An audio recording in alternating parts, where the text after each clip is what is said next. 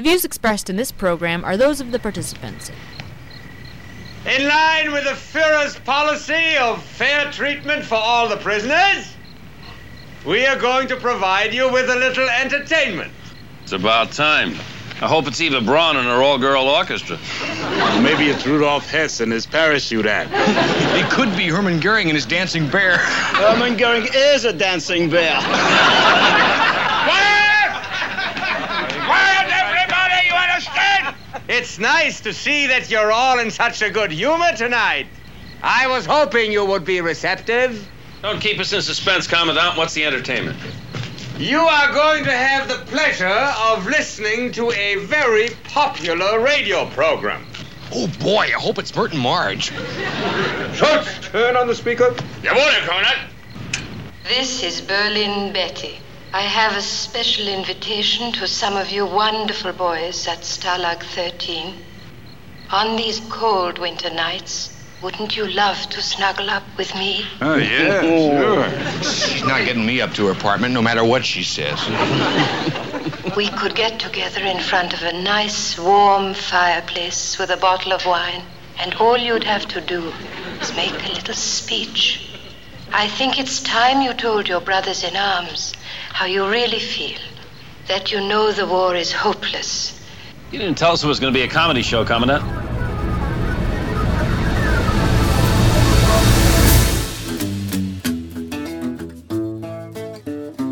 Welcome, everyone. It is Thursday, January the 12th, 2017. I'm Bob Metz. And I'm Robert Vaughn. And this is Just Right, broadcasting around the world and online. Join us for an hour of discussion that's not right-wing, it's just right. Fade into color, and color into black and white. Under the bedclothes, everything will be alright. Apparently, we're living in an age of fake news, and the news stories about fake news leave me feeling like someone's still faking it. After all, there's nothing new about fake news, and fake news isn't news. But the fake news stories, both fake and about fake news stories, are something else that itself borders on fake news, or something worse. And then there's the real news that people willfully do not choose to believe. Is that about right, Robert? I think you about summed it up, Bob. Are we done for the show for today? I think if I can get my head around all those fake, those falsies. Well, before Robert kicks off our theme for the day, never forget that you can write us at feedback@justrightmedia.org, subscribe to Just Right on iTunes, hear us on WBCQ and Channel 292 shortwave, visit us at www.justrightmedia.org, where you can access all of Just Right social media links, including Twitter, Facebook, YouTube, and, of course, all of our past broadcasts. So, Bob, let's start off with a bit of history. Put some of this in context. April 2nd, 1801. Oh, boy, we're going back. Yeah, it's back a bit. During the Battle of Copenhagen, when signaled to retreat, then British Vice Admiral Nelson raised his telescope to his blind eye and said, "I really do not see the signal." Nelson's bravery under fire and facing formidable odds, went on to win the battle, and the phrase "to turn a blind eye" entered the English language. The British term Nelsonian knowledge has come into legal usage in Britain, and in Canada and the United States the terms willful blindness or willful ignorance or contrived ignorance are used. These terms have come to mean the same thing, willful dishonesty. It was British Lord Millett who said in 2002, quote, "It is dishonest for a man deliberately to shut his eyes to facts which he would prefer not to know. If he does so, he is taken to have actual knowledge of the facts to which he shut his eyes," unquote. Meaning, of course, that you know, but you just choose to ignore the truth. Mm-hmm. Now, unlike the brave act of Nelson, willful ignorance is an act of cowardice and dishonesty. It is the act of denial. And over the past few years, the concept of willful ignorance has been very prominent in the political realm. We see it every day. People have been presented with facts and knowledge and true news, which they might find shatters their worldview or disrupts their concept as to what the political world should be. And they consequently dismiss, ignore, or turn a blind eye to it. They refuse to know things which they would prefer not to know. Now, when Hollywood actress Meryl Streep used up her acceptance speech 3 seconds to criticize President-elect Donald Trump for supposedly mocking a crippled reporter, I found yet one more example of willful ignorance. We may have touched on this supposed mocking of New York Times reporter Serge Kovaleski on a previous show, but given Streep's performance, it bears repeating. Back into history again, it all started after the Islamic attack of the World Trade Center in New York City by Saudi Arabian nationals on September 11, 2001. Television coverage at the time showed thousands of Palestinians dancing in the streets in celebration of the death and destruction, and there were news reports of smaller celebrations in New Jersey, just across the river from the falling towers. You must remember that the plot for the very first bombing of the World Trade Center in 1993 was actually hatched by jihadists in Jersey City. And immediately after the 9/11 attacks, police made several raids and arrests in at least 10 towns and cities in New Jersey of the usual suspects. On September 18th, 2001, Washington Post reporter Serge F. Kovaleski and Frederick Kunkel reported the following, quote, "In Jersey City, within hours of 2 jetliners plowing into the World Trade Center, law enforcement authorities detained and questioned a number of people who were allegedly seen celebrating the attacks and holding tailgate-style parties on rooftops while they watched the devastation on the other side of the river," unquote. A CBS television program aired on September 16, 2001, told of a swarm of people celebrating on a rooftop in Jersey City. Now, fast forward to an interview with former Democratic Party political advisor and White House communications director under President Bill Clinton, George Stephanopoulos, on November 22, 2015. In that interview, Trump said that he saw on TV thousands of New Jersey Muslims celebrating the 9/11 attack, obviously confusing the two accounts, as apparently there is no video of the swarm of people celebrating in New Jersey. Now, when people started to check on the veracity of Trump's claim, they found the September 18th Washington Post article by Kovaleski. So Kovaleski then made the following statement, apparently distancing himself from the original report. Quote, "I certainly do not remember anyone saying that thousands or even hundreds of people were celebrating. That was not the case, as best as I can remember," unquote. Trump claimed that pressure had been put on Kovaleski to retract his report or at least step away from it on September 18, 2001, and during a rally on July 29th, Trump referred to Kovaleski's qualification of his original article as a kind of groveling in the face of pressure from the Democrats. Now, in expressing his comments about Kovaleski, Trump flayed his arms around in a pattern he has exhibited several times before to show someone vacillating or groveling. You know, the way he flayed his arms around there, Bob.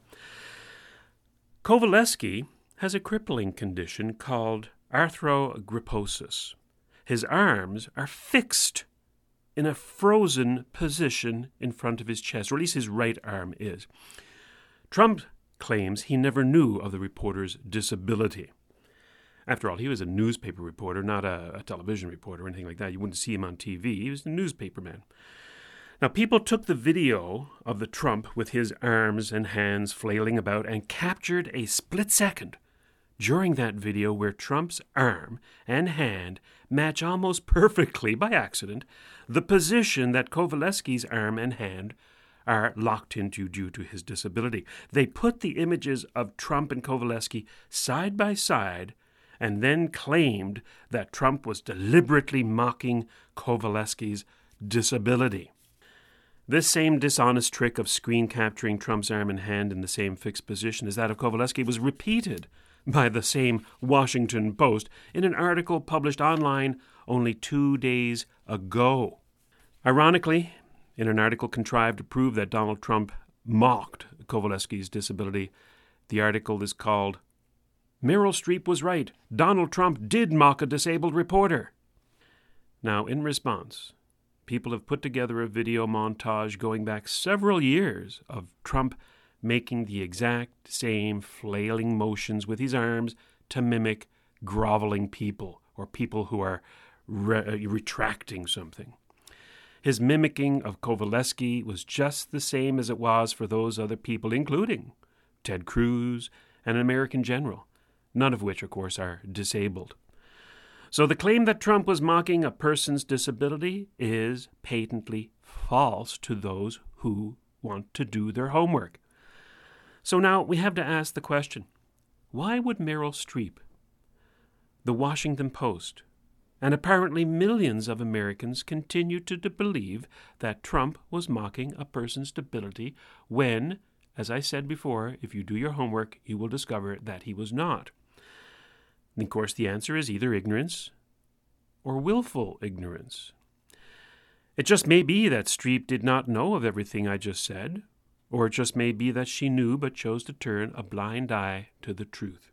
Now, if Streep was ignorant of the truth, it begs the question, how could she appear before an audience of 20 million people with a prepared written speech intended to deliberately embarrass and ridicule the president-elect, mocking him, if you will, without first researching her facts, as I just did, in preparation for this show, and there's not 20 million people listening to me, and yet I do the legwork to go out there and find some facts. If Streep was aware of the truth, but in her willful ignorance chose to embarrass and ridicule and mock the president-elect, the motivation is the same. It doesn't matter. Streep's motivation can only be malice. Anyone who willfully chooses to ignore or distort the truth in an effort to gain personally from it or sway opinion is guilty of malice. To be clear, the definition of malice is the intention or desire to do evil.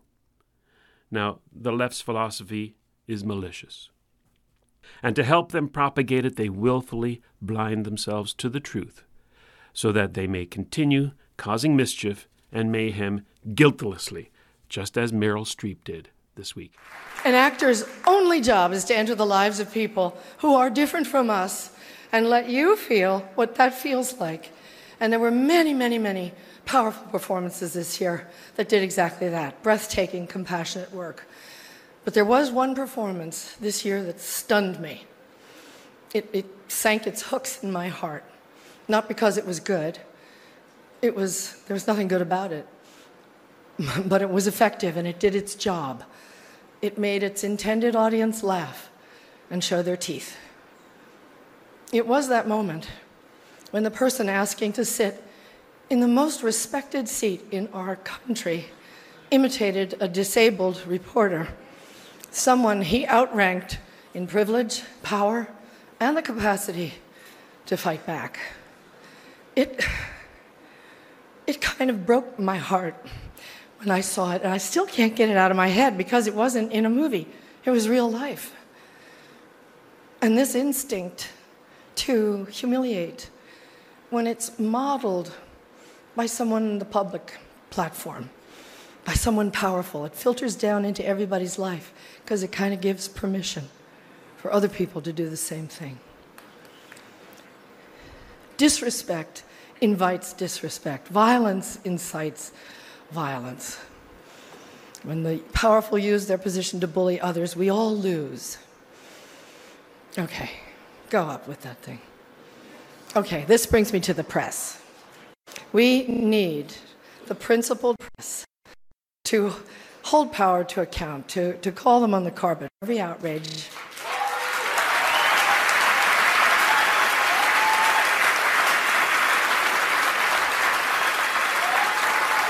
That's why our founders enshrined the press and its freedoms in our Constitution. So I only ask the famously well-heeled Hollywood foreign press and all of us in our community to join me in supporting the Committee to Protect Journalists, because we're going to need them going forward, and they'll need us to safeguard the truth.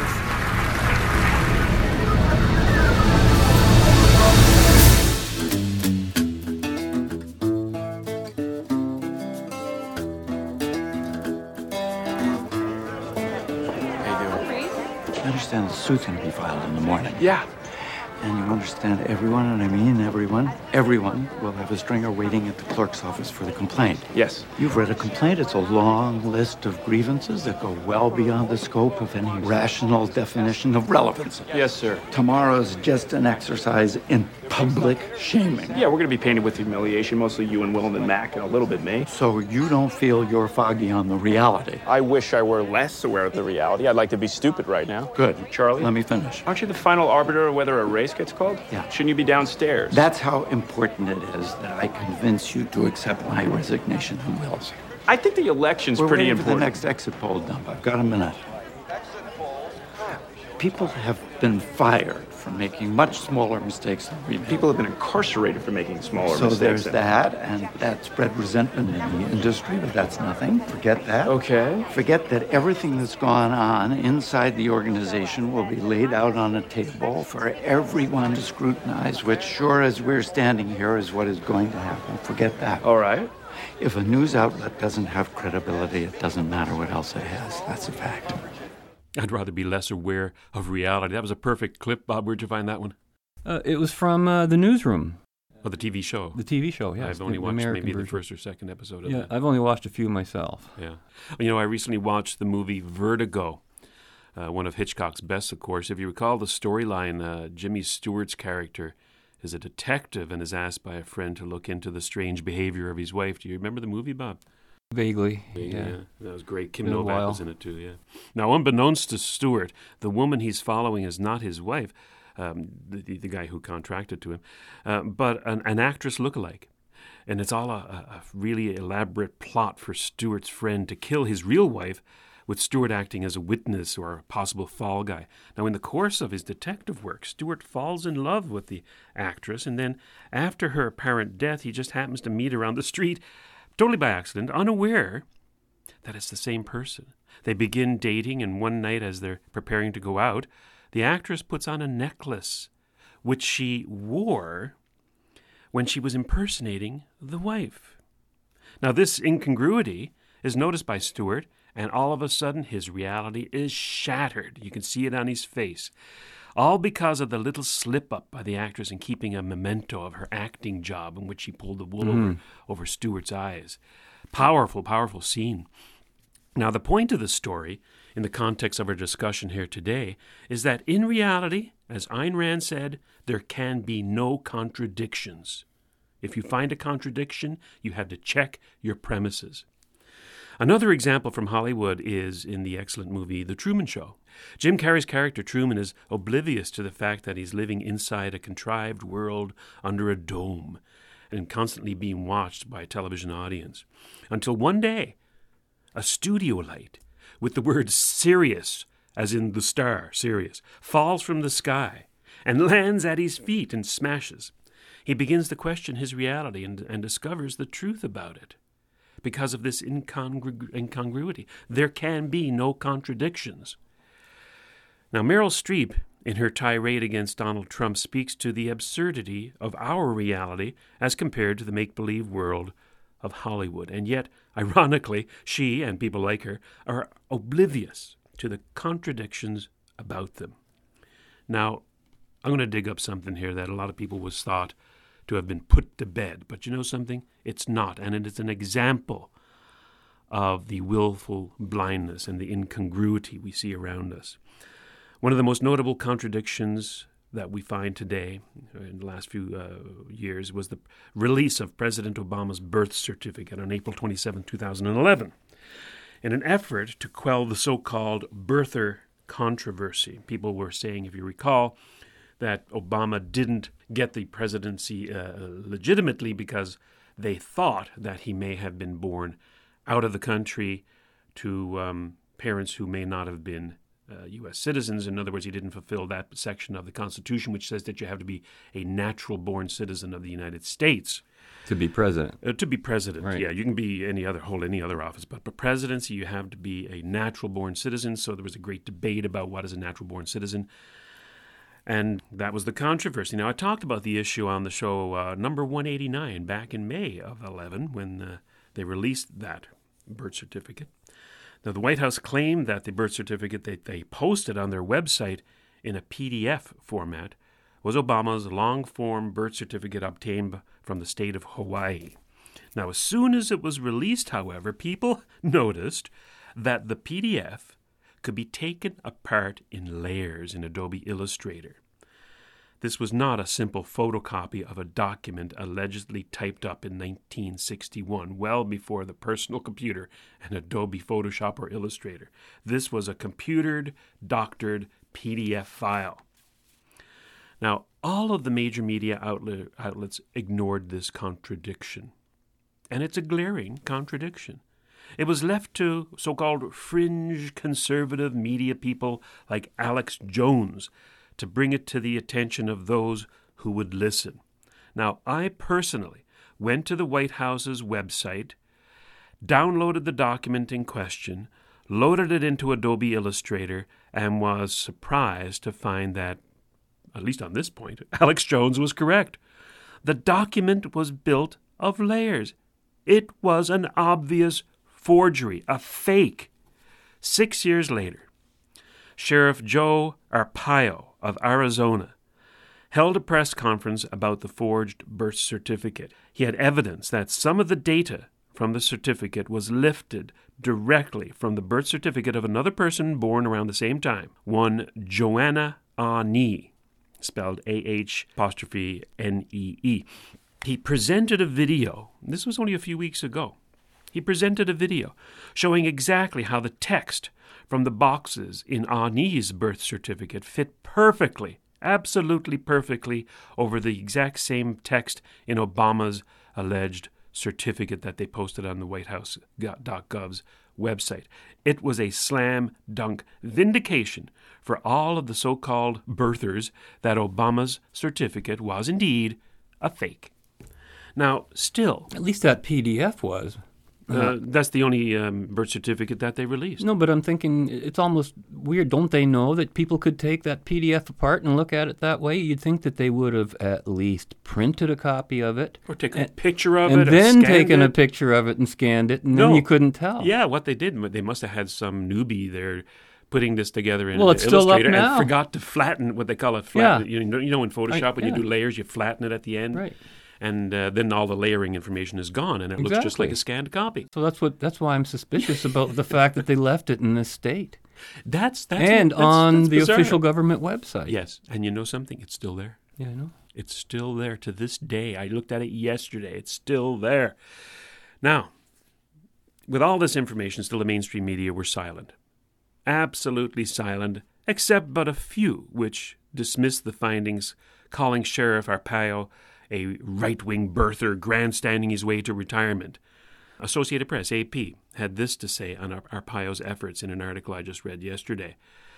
Quote, Arpaio closed his years-long investigation Thursday, ending a chapter that critics denounced a shameless ploy to raise money for his right-wing base, unquote. Wow. Not one word in that article on Arpaio's evidence, just a personal attack on the man. Not once did they talk about the fact of Ahnee's birth certificate being the source of the information. They didn't even go to the problem to deny what he was saying. They didn't deny it. Yeah. They didn't touch it. They just called Arpaio a right-wing nut, basically. That was the extent of the Associated Press's article on this. Oh, my. Now, here's the kicker. That same, as I said before, that same birth certificate is still available on the White House's website. I mean, you can just imagine if they took it down, that would almost be like an admission of guilt. But no, what did they do? Just like a Trump. I guess they pulled a Trump. You know, when Trump doesn't back down when he's accused of something, he just gets off a flippant remark like, no, Rosie O'Donnell. I don't hate all women, just Rosie O'Donnell. Likewise, the White House didn't do a thing. They just left it there. And people don't care. Now, presented with this contradiction, on the one hand, you've got the White House saying, see, the president was born when he said he was born in Hawaii. And you're presented with the contradiction of a obviously fake birth certificate. You would expect a full-fledged judicial inquiry into the obvious fake. You would expect a press conference from the president on why he or his White House staff felt it necessary to present an obviously faked birth certificate to the American people. Instead, nothing. The sounds of crickets. Not a peep out of the mainstream media. The only man with the courage to continue to look into the claim was Sheriff Arpaio. And still, with his new data regarding where some of the forged data came from, we hear nothing from the press. The media have become, what? Willfully blind to evidence which would shatter their worldview. If this was actually true, I mean, Obama probably would not have lasted for the 6 years after that he did. As a result, the public at large all remain ignorant of the glaring contradictions before them, because you can't expect everybody out there to do what some other people did. And what I did was just to go to the website, download it, put it in how many people have Adobe Illustrator, right? Yeah. And to take it apart and see right before their eyes.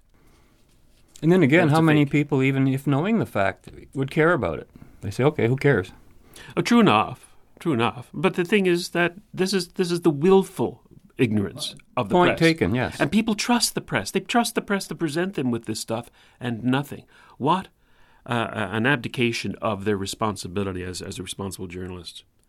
You know, there's been a fraud perpetrated before everyone's eyes, and very few people seem to care. I agree that a forged birth certificate does not prove that Obama was not born in the United States.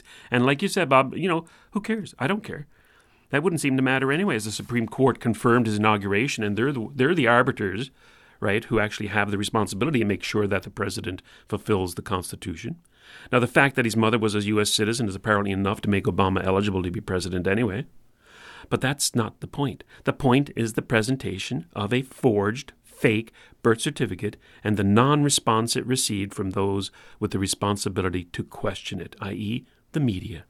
The fake birth certificate is proof positive of the Nelson knowledge held by the left. The evidence is clear for them to see, but they put the telescope up to their blind eye and say, I really do not see the signal.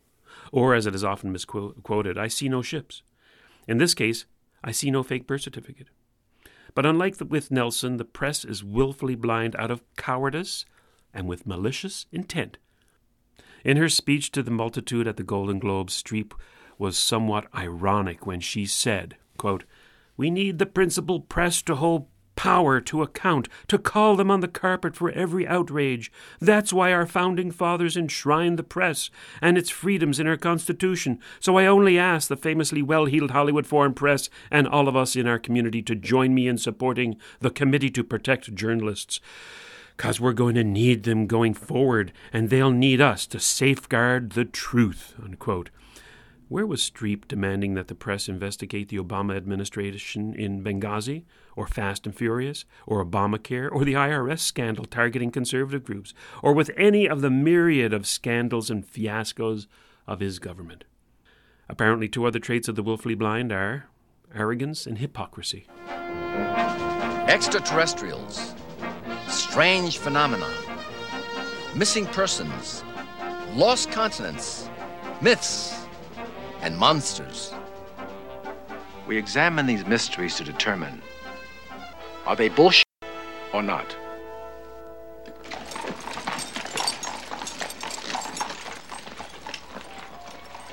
London's West End.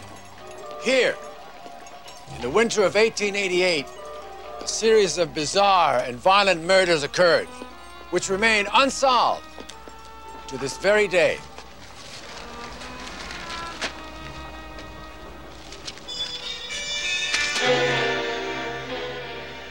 Jack the Ripper.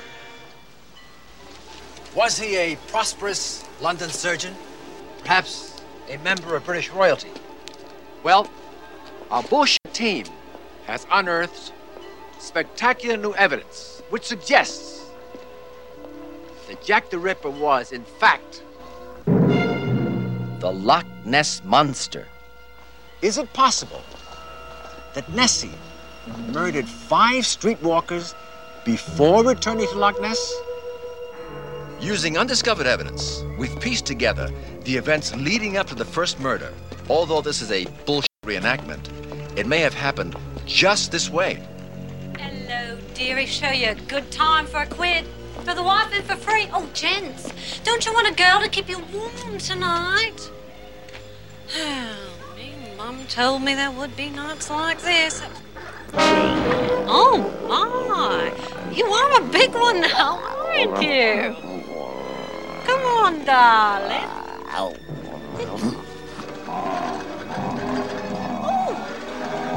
Aren't you in a hurry? Now, will you be careful? Not so rough. Wait a minute.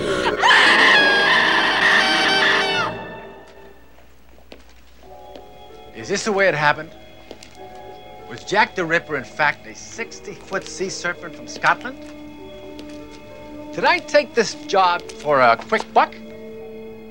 We may never know the answer to these questions. Next week.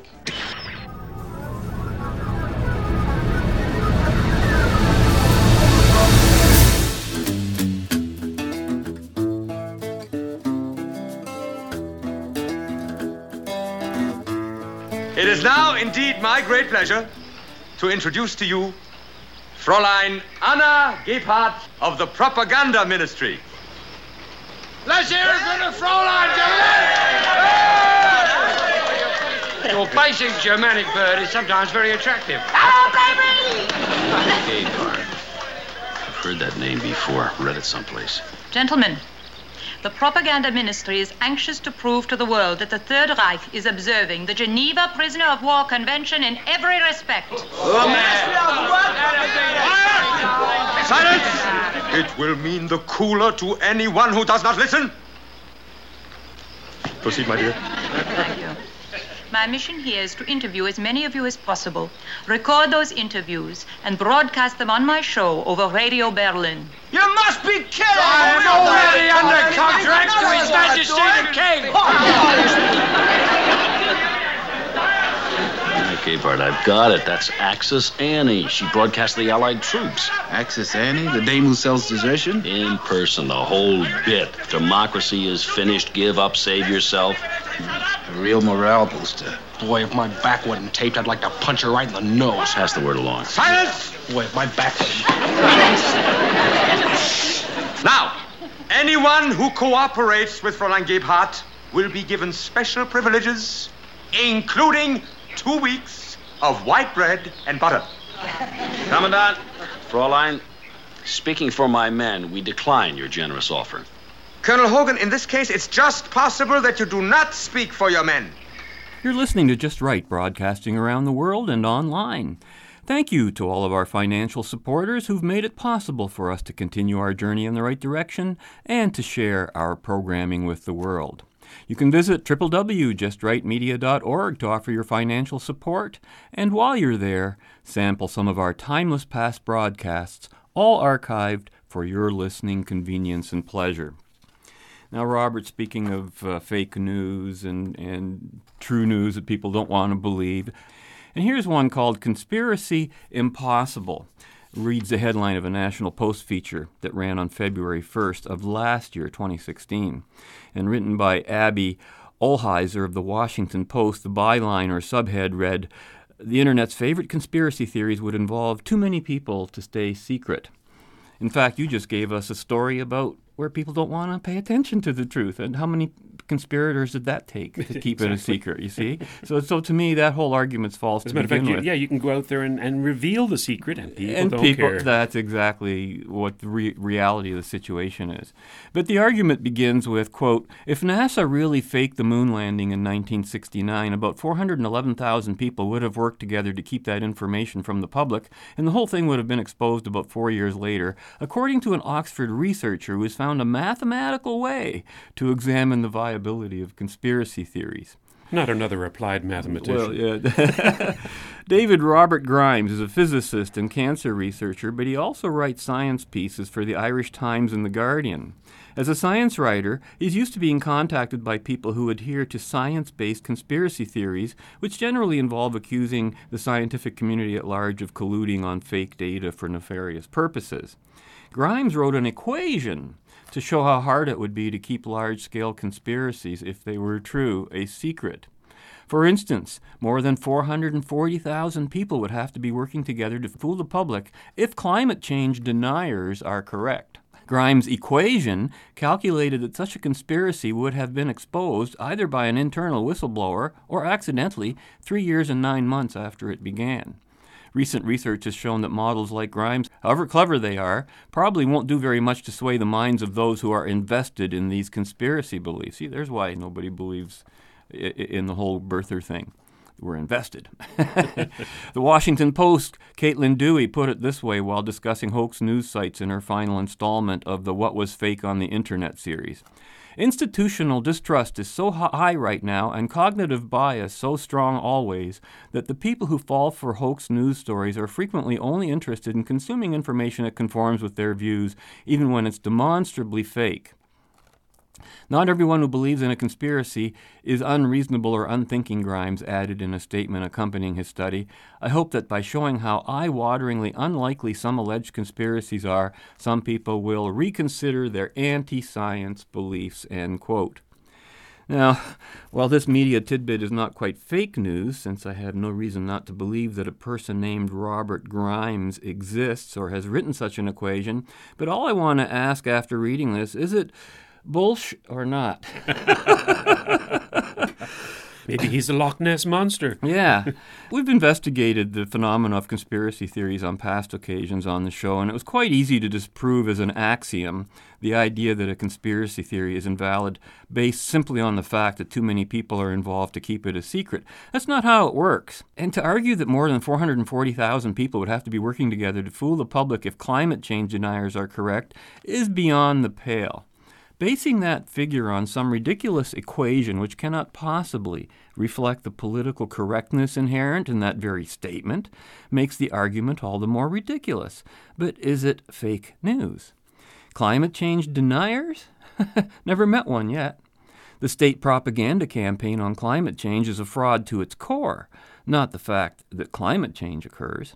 This is not based on an anti-science belief, which is yet another ridiculous claim, since all sides in the climate change debate rely on their own interpretations of that science to some degree. The government is currently in the position of arguing that mankind's production of CO2, of all things, is a greenhouse gas that's responsible for both any warming or cooling that we might experience, and no debate allowed because the science is settled. Yes, it's BS, and you can't deny that, I think. Here's another item I ran across. It's not just Aleppo we've murdered, it's the truth. Published in the December 22nd headline National Post, writer Terry Glavin's commentary. And referring to the fall of Aleppo, he writes, "It is plainly and demonstrably untrue that the international community could not have done anything to save Syria. No other leader in the region, not Saddam Hussein in Iraq, nor Muammar Gaddafi in Libya, has relied as heavily on propaganda as Assad, an in-depth Der Spiegel investigation concluded 3 years ago. The point of modern propaganda isn't only to misinform or push an agenda," notes Garry Kasparov, the Russian chess master, human rights activist, and author of Winter is Coming, Why Vladimir Putin and the Enemies of the Free World Must Be Stopped.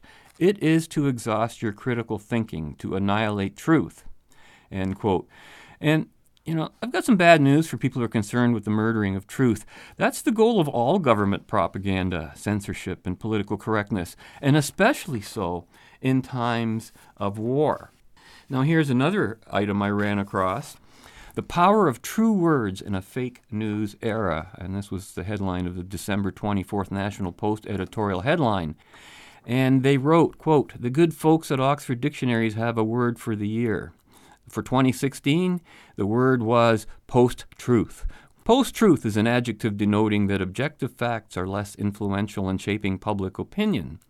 Words mean what speakers want them to mean, no matter what their listeners might objectively hear. Indeed, listeners too insist words mean what they have heard, not what the speaker might have intended. But the idea that words are just words, waiting for us to assign them whatever meaning we wish, is an old philosophical error. Words have meanings, and those meanings are about real things. This is how ordinary people thought until the day before yesterday. Now led by activists on those lamentable university campuses, words are invented to correspond to realities that are newly discovered and insisted upon. Our words are meant to be true, for if our words do not convey the truth about reality, we lose our connection with that reality." Wow. Isn't that an amazing thing to see in a newspaper? Yes. Now, here's a voice of desperation who to me sounds a lot like Meryl Streep with her appeal to join me in forming a committee to protect journalists type of thing, right? And listen to this. This is the headline. News may need strength in numbers, wrote the London Free Press's Larry Corneys in his January 7th commentary. In writing about how U.S. news media should prepare for the presidency of Donald Trump, Corneys cites American media critic Jay Rosen, who published a two-part series at pressthink.org titled Winter is Coming, which coincidentally bears the same title as Gary Kasparov's book. Is that a coincidence? And points to Rosen's astute observations on the economic crisis in most news companies that has left journalism in a weakened state, the rise of online trolls that aim to bend reality, and the open disdain of the president-elect for news organizations and the verifiable facts and data upon which their work is built. Timeless journalistic principles, the organizations that apply them, and the practices that have proven so durable over the past century will be stress-tested in the years to come, he writes. The new nativism condones anti-immigrant sentiments and permissive racism. The proclivity of certain individuals and political interests for truth and fact-bending messaging designed to mislead, confound, and confuse ordinary news consumers. But I don't understand. He's describing today's newspapers and television. Describing himself a lot, too. Yeah, I mean, this is mob journalism he wants. Exactly. Journalists will need to show their work in the future during the Trump years, he says, and post more evidence to back their statements, inferences, and conclusions. Journalists will need to be more widely distributed with important stories, more dependent on ad hoc coalitions of the willing. And finally, he says, journalism will require bravery and integrity, the type that can stand up to public denigration, scorn, ridicule, and vilification by personal, partisan, and corporate interests. I guess he's talking about us. Yeah, I was talking about everybody except them, you know. It's true. It's like he's saying it's the media versus the public. That's what Streep said, too, by the way, yeah. Yeah. It's almost as if the establishment news media intends to go to war against its own readers, particularly those nativists who support Trump. Like Meryl Streep, Corneys thinks it's only the establishment media that must safeguard the truth. The very fact that all of these noble and fundamental principles of the Fourth Estate are only now being discussed in the light of Donald Trump, never came up before as an issue, already tells me that nothing has changed and that we can expect that the Fourth Estate will continue earning the public denigration, scorn, ridicule, and vilification that has been the consequence of its reporting on numerous issues over the past years. And when Corneys cites verifiable facts and data upon which their work is built as being a cornerstone of journalism, remember that verifiable facts and data are not the same as the truth. As we've illustrated many times before on our show, facts, even accurate ones, can obscure the truth and distract from the focus of discussion. The truth or falsehood is in the story. The facts or stats that accompany the story are secondary, even if they are critical and essential. The nature of the harm done by falsehoods extends beyond the obvious lies. At the root of a falsehood lies an attempt to gain the consent or agreement of another person by obviating the condition of consent, which must be an informed consent to be legitimate in the first place. Newkirk, you know better than to come to my office to make a complaint. Send it through Colonel Hogan. Dismiss! Excuse me, Herr Commandant, but Newkirk does not want to complain. He wants to make an appointment with Berlin Betty. What? You want an appointment with Berlin Betty? Oh, what'd you go and tell him for, Schultz? I wanted to surprise him. Oh, Newkirk, congratulations. You made a wise decision. Thank you, sir. Frankly, I knew it would be an Englishman, not a Frenchman or an American. Fortunately, you come from a country that has no pride. There is just one thing, sir. I would like this to remain our little secret. I know nothing. Your secret is safe with me. Brunhilde, get me Herr Goebbels in Berlin. Goebbels? Oh, yes, I want to tell the good news to the propaganda minister personally. Sir, just a minute. I don't want any fuss made. I don't want any medals or anything like that. I'm offering to do this to save the lives of my countrymen. Did you hear that, Schultz? There's a man with heart.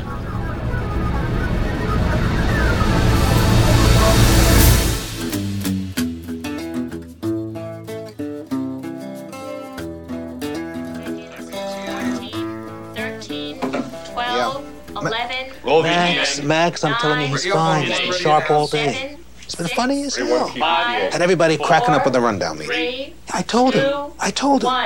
Up. QBTA. Ready to. Cue announcer. The UBS Evening News. Ready to.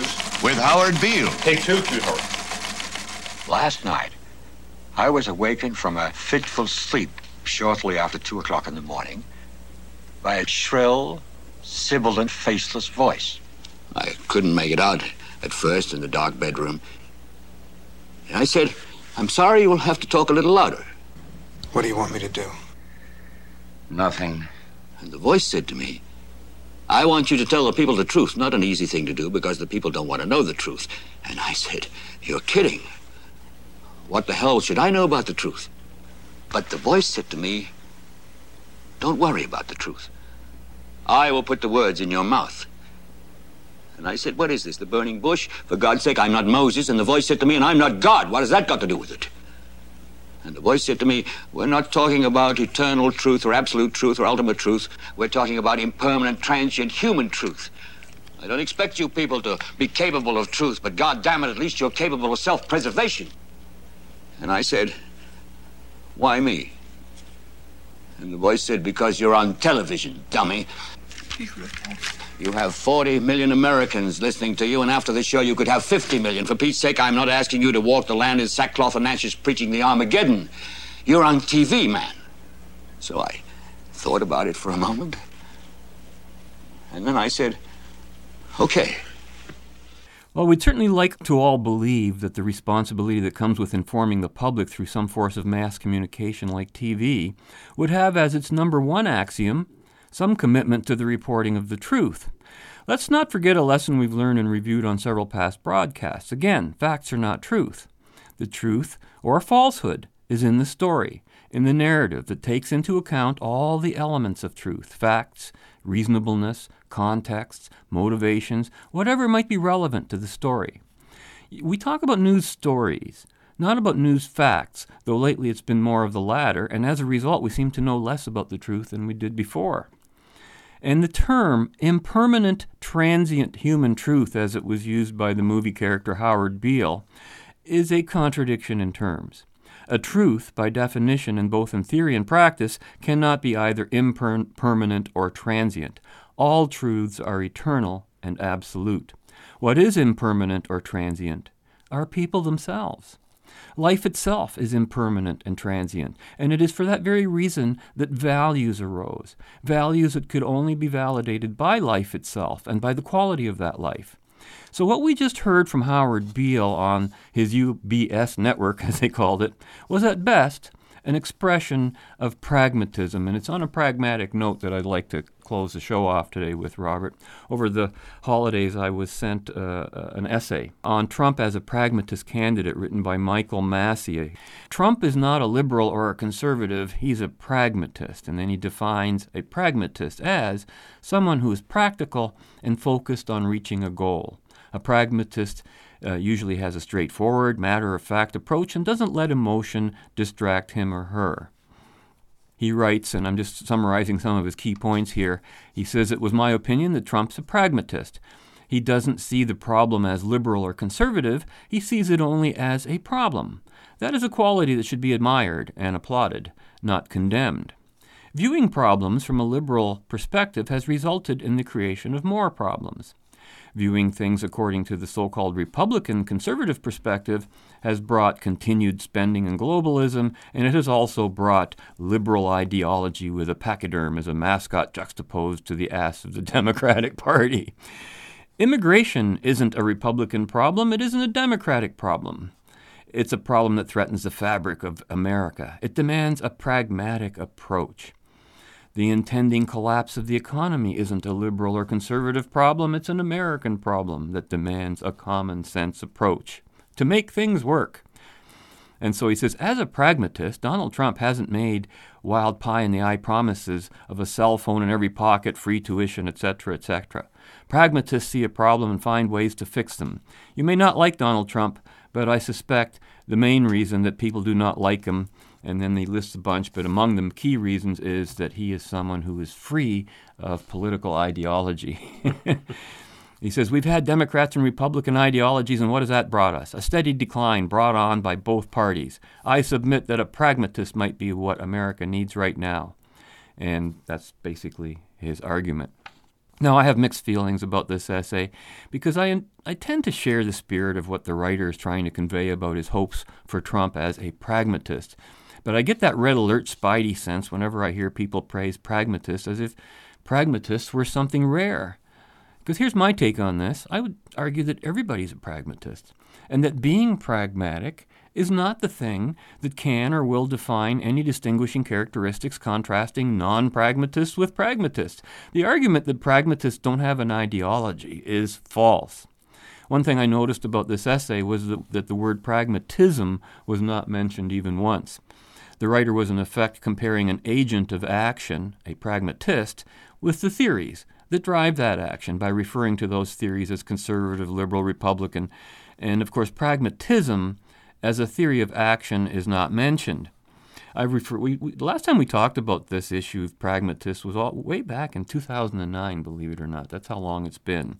And at that time, I called pragmatists the drunk drivers of philosophy, right?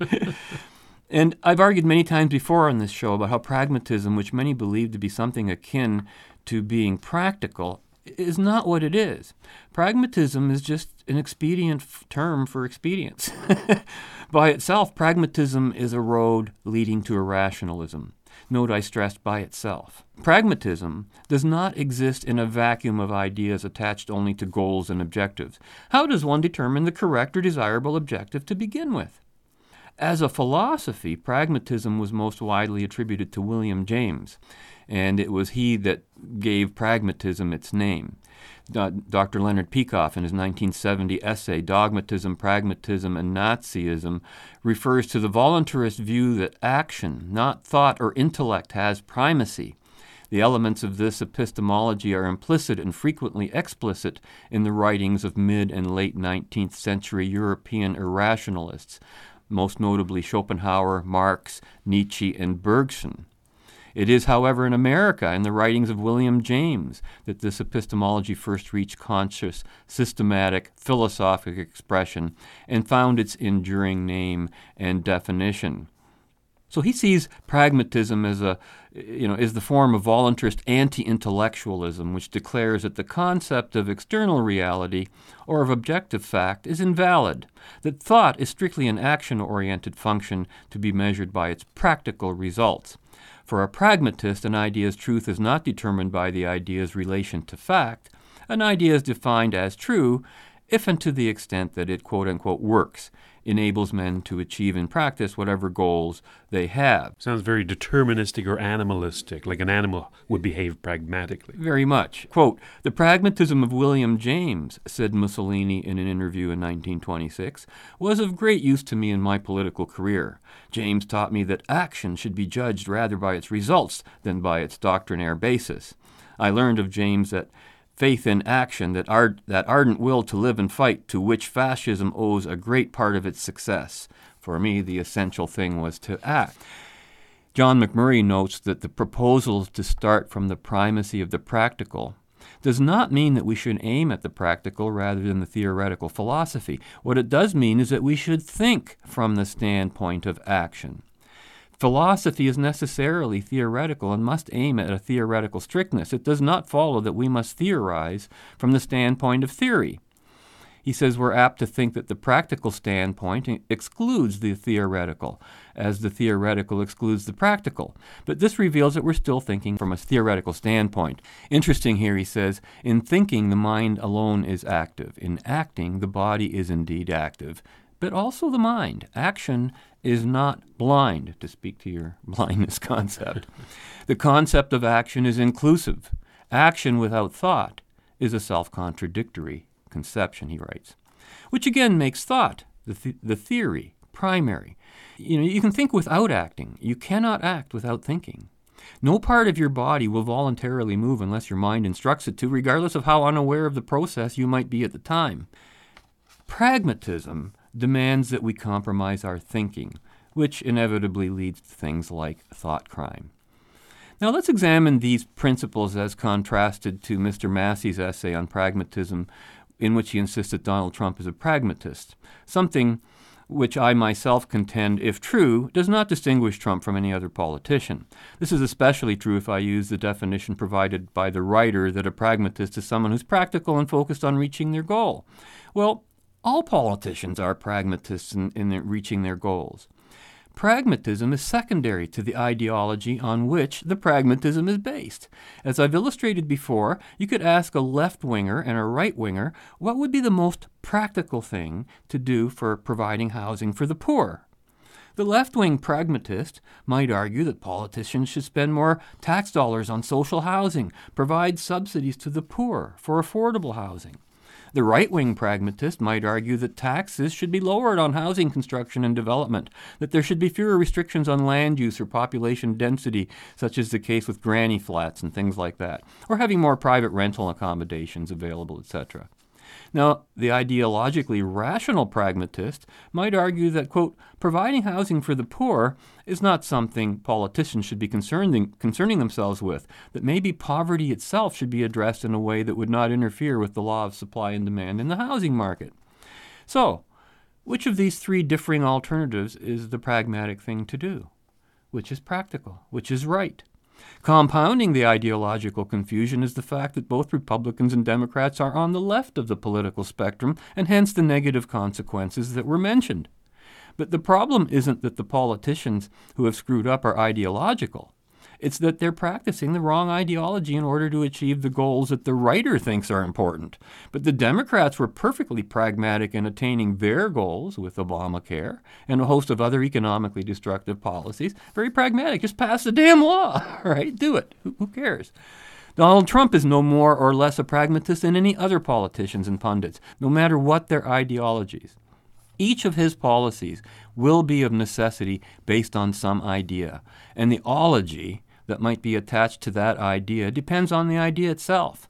You can apply this principle to almost every possible political issue, and it's always been that mankind has always fared best when governed by principles and principled statesmen, never by pragmatists.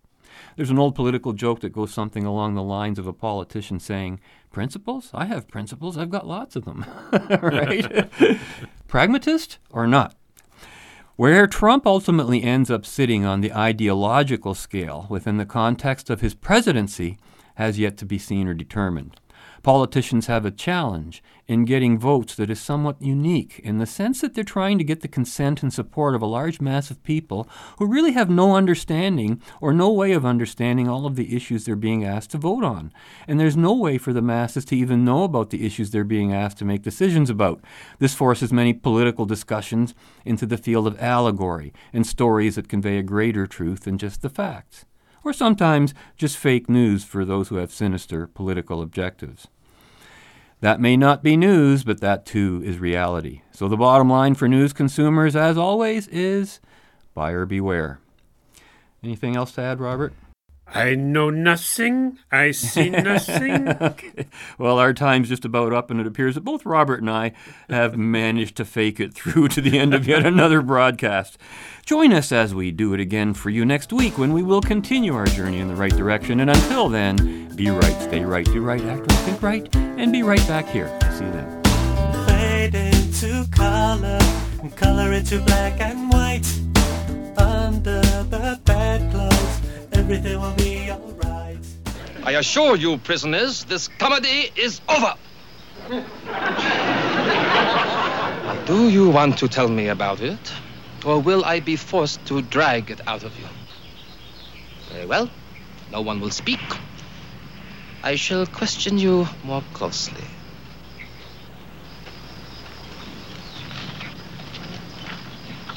This can be explained. Yes, I shall enjoy hearing you explain. Take him away. I am Major General Hans Stoffel, commander of the 9th Armored Division Afrika Korps. So, the Afrika Korps has changed uniform? I can explain this. Klink, explain this. Explain what? That I am General Stoffel, your old classmate. Tell him.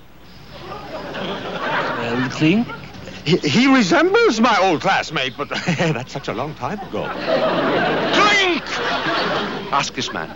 He got me the uniform. Never saw him before in my life. Just a minute! If I'm not with my troops in the morning, you shall have to answer for this. Of course. But first we must find out just what those troops are. In our Berlin headquarters, we have facilities for sifting out the truth. There is no time for this! For the truth, there is always time. Take him away! Sabotage!